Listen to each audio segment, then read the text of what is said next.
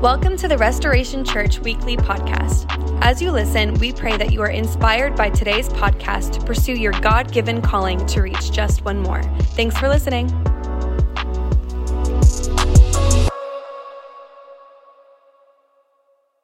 Good morning again. For those of you tuning in online or at other locations, official good morning to you guys over in Plymouth and Milton and Bethlehem. Man, I am just so excited to be here with you guys once again to share God's word. I want to thank Pastor Nate for giving me the opportunity and trusting me to be up here once again. It is just so exciting, and I look forward to any time I get this opportunity. To start off today, I kind of wanted to ask you guys a question, and so you guys can answer me the next few questions that I ask you. Go ahead, raise your hand. No one's going to judge. No one's going to think anything. But who here has a hobby? Who here has something they do to kind of pass time or to have fun, whatever it is? All right. Who here has a hobby that like maybe people would think is kind of like strange, not a typical hobby? I don't know. I got some hands. Some people are like, I don't know if I want to admit that. There's one hobby in particular that I'm looking for today. Who here has ever metal detected? Whether you've done it as a hobby or maybe you tried it out before. All right, I see some hands. Okay, awesome. Yes, Dad, I see your hand. And that's kind of where we're going here. My dad owns a metal detector. And I remember that he was really into it at one point. And so we would go out to parks, we'd go out to beaches, and he would pull out this metal detector from his trunk, and he'd go on his walk, and he'd be metal detecting. And now, Dad, I have to apologize to you today for what I'm about to admit. There were some moments back then that I didn't necessarily believe he would ever find any of the treasures he was looking for. And if I'm being real honest, in my daughter responsibility, I actually felt a little bit embarrassed sometimes when he'd pop the trunk, he'd pull out his metal detector. And like metal detectors, if you've never seen them, they're big, they're long, like they make noise while you're walking around with them. And once it picks something up, whether it's a special rock or maybe just a pair of sunglasses and not really that golden nugget you're looking for, it's going to start beeping and doing all kinds of things. And so sometimes I'd be like, that's a little bit strange. I think I'm going to go on my own walk, Dad, and like let me know if you find anything, all right? So I'm pretty sure I'm not the only one here today who has had, specific feelings about certain hobbies that people do, right? I'm probably not the only one who has maybe thought that, hey, metal detecting, it might not really be the most valuable use of your time. But what if I told you that there have actually been people who have metal detected and who have found golden nuggets, they have found golden coins, they have found lots of valuable jewelry, they have found all kinds of treasures. I don't have a real story from my dad, not yet at least, but maybe he'll find that golden nugget one day. All of a sudden, that hobby, that strange thing that we thought was not really a valuable use of time, suddenly looks a lot more valuable, right? You get that golden nugget, it's worth a few $1,000s, you're like, oh, let me get myself a metal detector. Well, I think that we're going to see something similar in our scripture today. So we're going to jump into Mark chapter 10, verses 13 and 16. So if you have a Bible, you can open up to that. We're not going to be looking at this passage and all of a sudden seeing the disciples or Jesus metal detect. No, that'd be strange. But we are going to read through a moment where the disciples thought that Jesus could have been spending his time in a better way. They had specific opinions of how Jesus should be spending his time. So let's pray together before we read it. Father God, I just thank you so much that we are here today and that we get to hear from you and we get to hear your word, Lord. I pray that you help us to have ears to hear you, that you help us to have minds that are open to what you are saying this morning and that we would catch it, Lord God. God, I pray that this time would be glorifying for you and only you, Lord God, that you would be high and lifted up in everything that is shared here, Lord God, and that you would be at the core of it all. And it's in Jesus' name that we pray. Amen. So let's read that scripture. It reads, "One day, some parents brought their children to Jesus so he could touch and bless them. But the disciples scolded the parents for bothering him. When Jesus saw what was happening, he was very angry with the disciples. He said to them, "Let the children come to me. Don't stop them, for the kingdom of God belongs to those who are like these children. I tell you the truth, anyone who doesn't receive the kingdom of God like a child will never enter it." Then he took the children in his arms and placed his hands on their heads and blessed them. We're often told of crowds gathering to hear Jesus teach in the Gospels, right? But this moment is very different. It's a group of parents who are bringing their children to be blessed by Jesus. The disciples saw this and they were like, no, that's going to bother Jesus. What are you doing bringing your kids here? Don't do that. And to kind of further where their thought was probably coming from, children at that time in society, they were actually considered to have like the lowest status, right? So kids, we don't want them around. They're not necessarily important. Don't bother Jesus with them. That's where the disciples are coming from. But what does Jesus do in this moment? If we look at verse 14, we see that Jesus gets angry at the disciples, and then he welcomes the children into his presence. He doesn't send them away. He shows the disciples then, and now us here today, that the next generation is actually very valuable, unlike what society might have thought at that time. Today, church, we're going to be taking a look at 3 different ways we ought to take after Jesus' example and value the next generation just as he did. The first of these ways is to love the next generation just like he did. See, Jesus welcomed the children, the next generation that those parents brought before him. He not only welcomed him into their presence, like we see in verse 14 and 15, but then we read in verse 16 that then he took the children in his arms and he places his hands on their heads and he blesses them. He did not hesitate in that moment to show his care and his affection for these little ones. See, we need to do the same exact thing. We need to love the next generation just as Jesus did in this moment. He gave them his time when others were saying, no, you have better things to do. You have more important things to do. Now, in society today, we might not be looking at the next gen and saying, oh, they're the ones who hold the lowest status possible. We're not necessarily like they were back then, right? But I would say we're still guilty of holding a lesser judgment of them at times, even if it's thought to be innocent. Whether all you can think of is sticky hands and loud shrieks of cries when you think of little kids, or maybe it's angsty attitudes when you're thinking of the teenagers, we still are called to love them.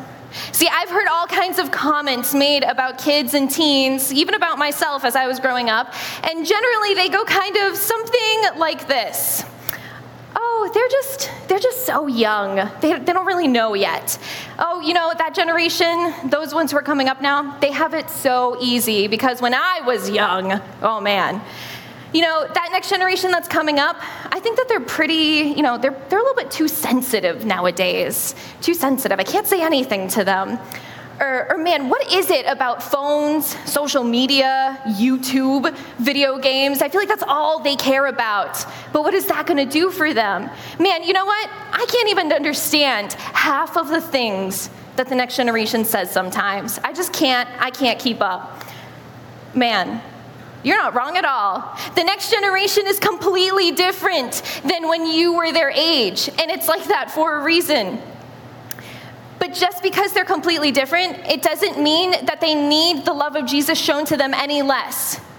If anything, I would argue that the next generation is in desperate need of people to show the love of God to them more than ever before. Did you know, church, that historically they are the most depressed and suicidal than they have ever been?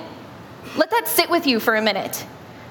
The next generation is battling things that maybe you didn't battle when you were their age, but the heaviness of what they're battling now is causing them to historically be the ones who are dealing with depression, with suicide, with mental health issues the most than ever before.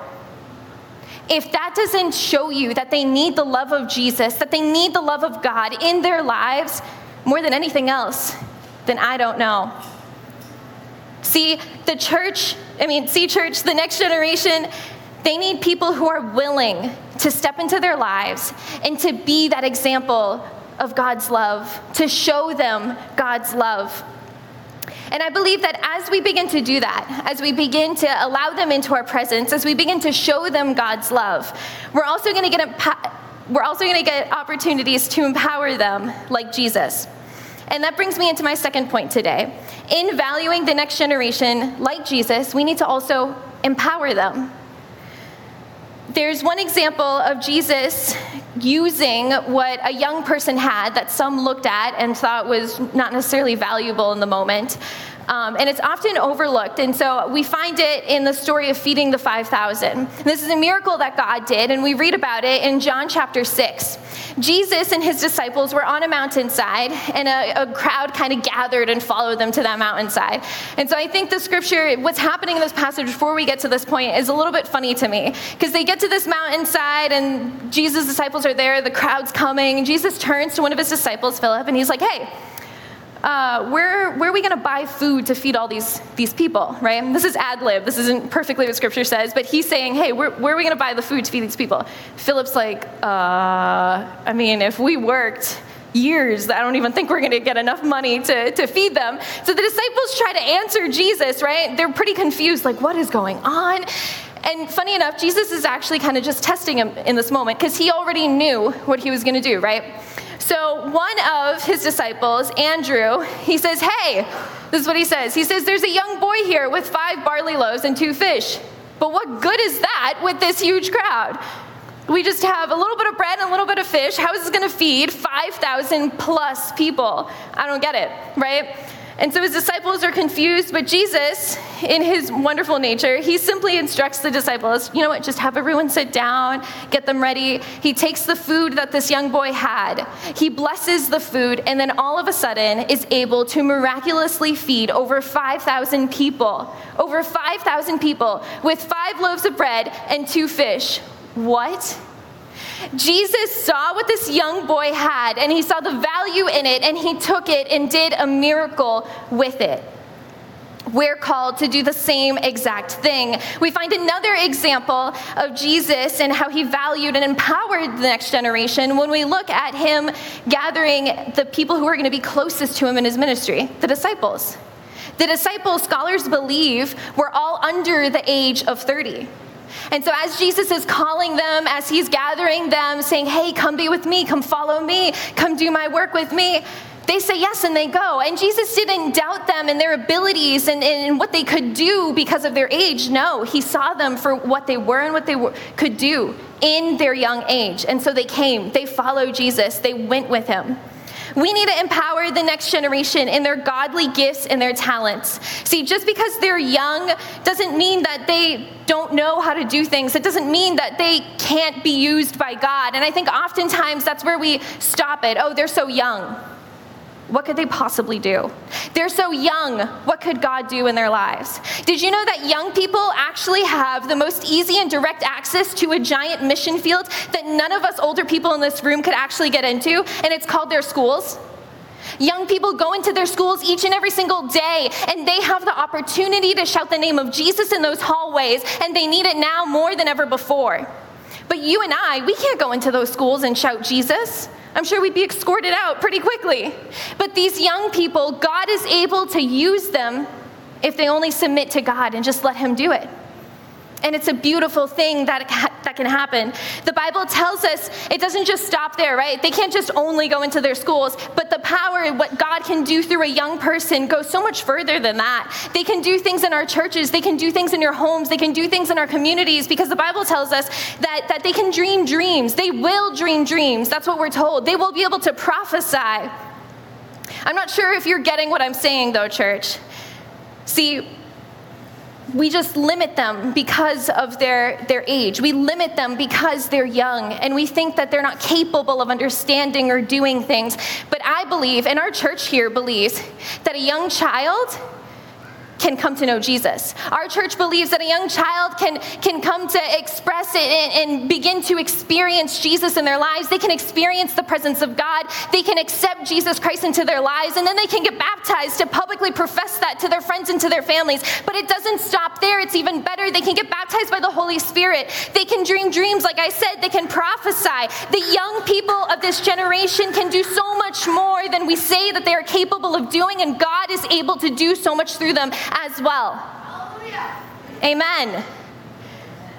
See, if you're listening today, I hope you're encouraged by the fact that we are surrounded by young people who can do things. And young people, if you are listening today, man, may it be clear to you that God can use you in such powerful ways. All you have to do is surrender to him and follow him. And as you do that, he'll begin to do mighty things through your life. So church, when the society that we're living at begins to look at the next generation, Gen Z, Gen Alpha, when they're looking at them and they're thinking, man, what is Earth going to look like in a few years? What is our world going to turn to in a few years? Would we be the ones who look at the next generation and instead begin to speak life into them? Instead begin to tell them, you are going to be world changers and you are going to do so many amazing things for this world.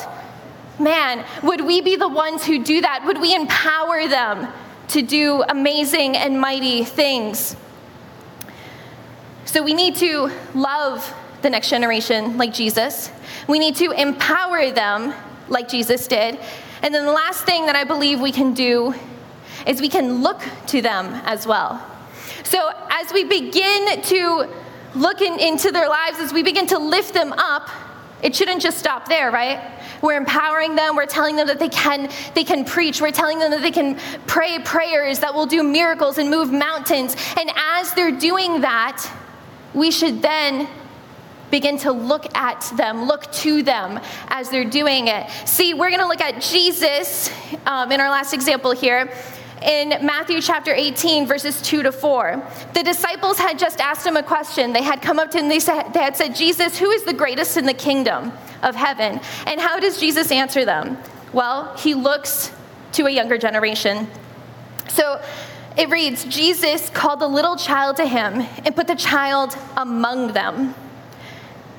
Then he said, I tell you the truth. Unless you turn from your sins and become like little children, you will never get into the kingdom of heaven. So anyone who becomes as humble as this little child is the greatest in the kingdom of heaven. See, Jesus in this moment decided to use the humility and simplicity that children exemplify to answer the disciples when they asked that question. Hey, who's the greatest in the kingdom of heaven? He's saying, no.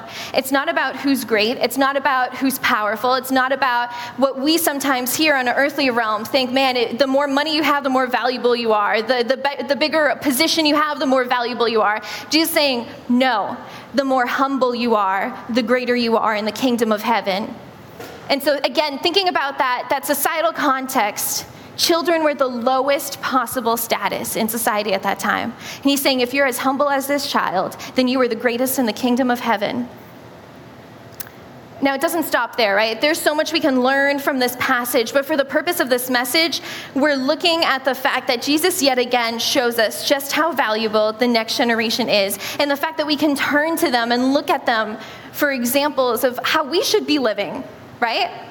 It's not only us that set an example forward for them of how they can live, but as we do that, as we teach them, as we build them up, they begin to show us what we should do. They begin to show us how we can lead and how we can love just like God as well. And that's such a powerful thing.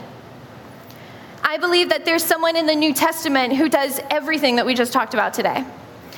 In the New Testament, we look at the Apostle Paul. Now, the Apostle Paul, he understood that he wasn't going to be on this earth forever.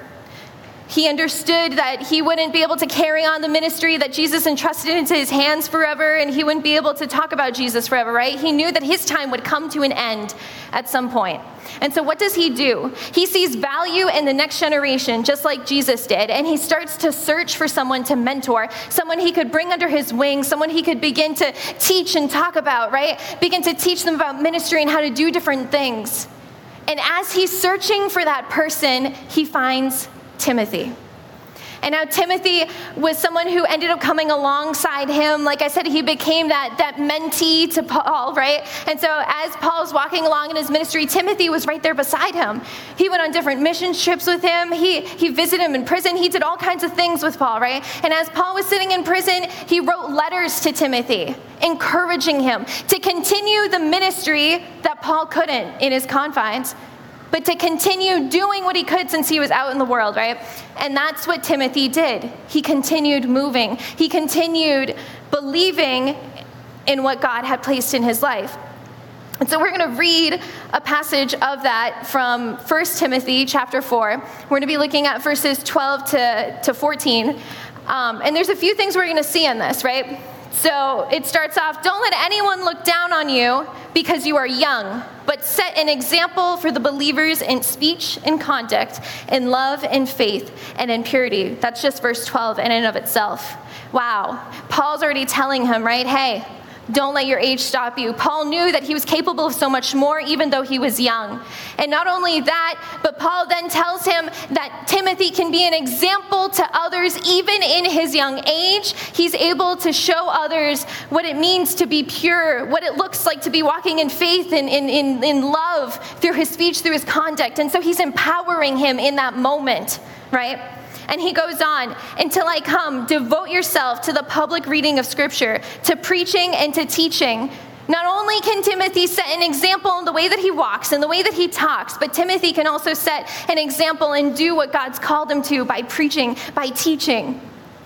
Timothy was young, sure, but God had called him to something already, and he was working and doing what God had called him to. And so Paul's reminding him, hey, do those things you're called to do.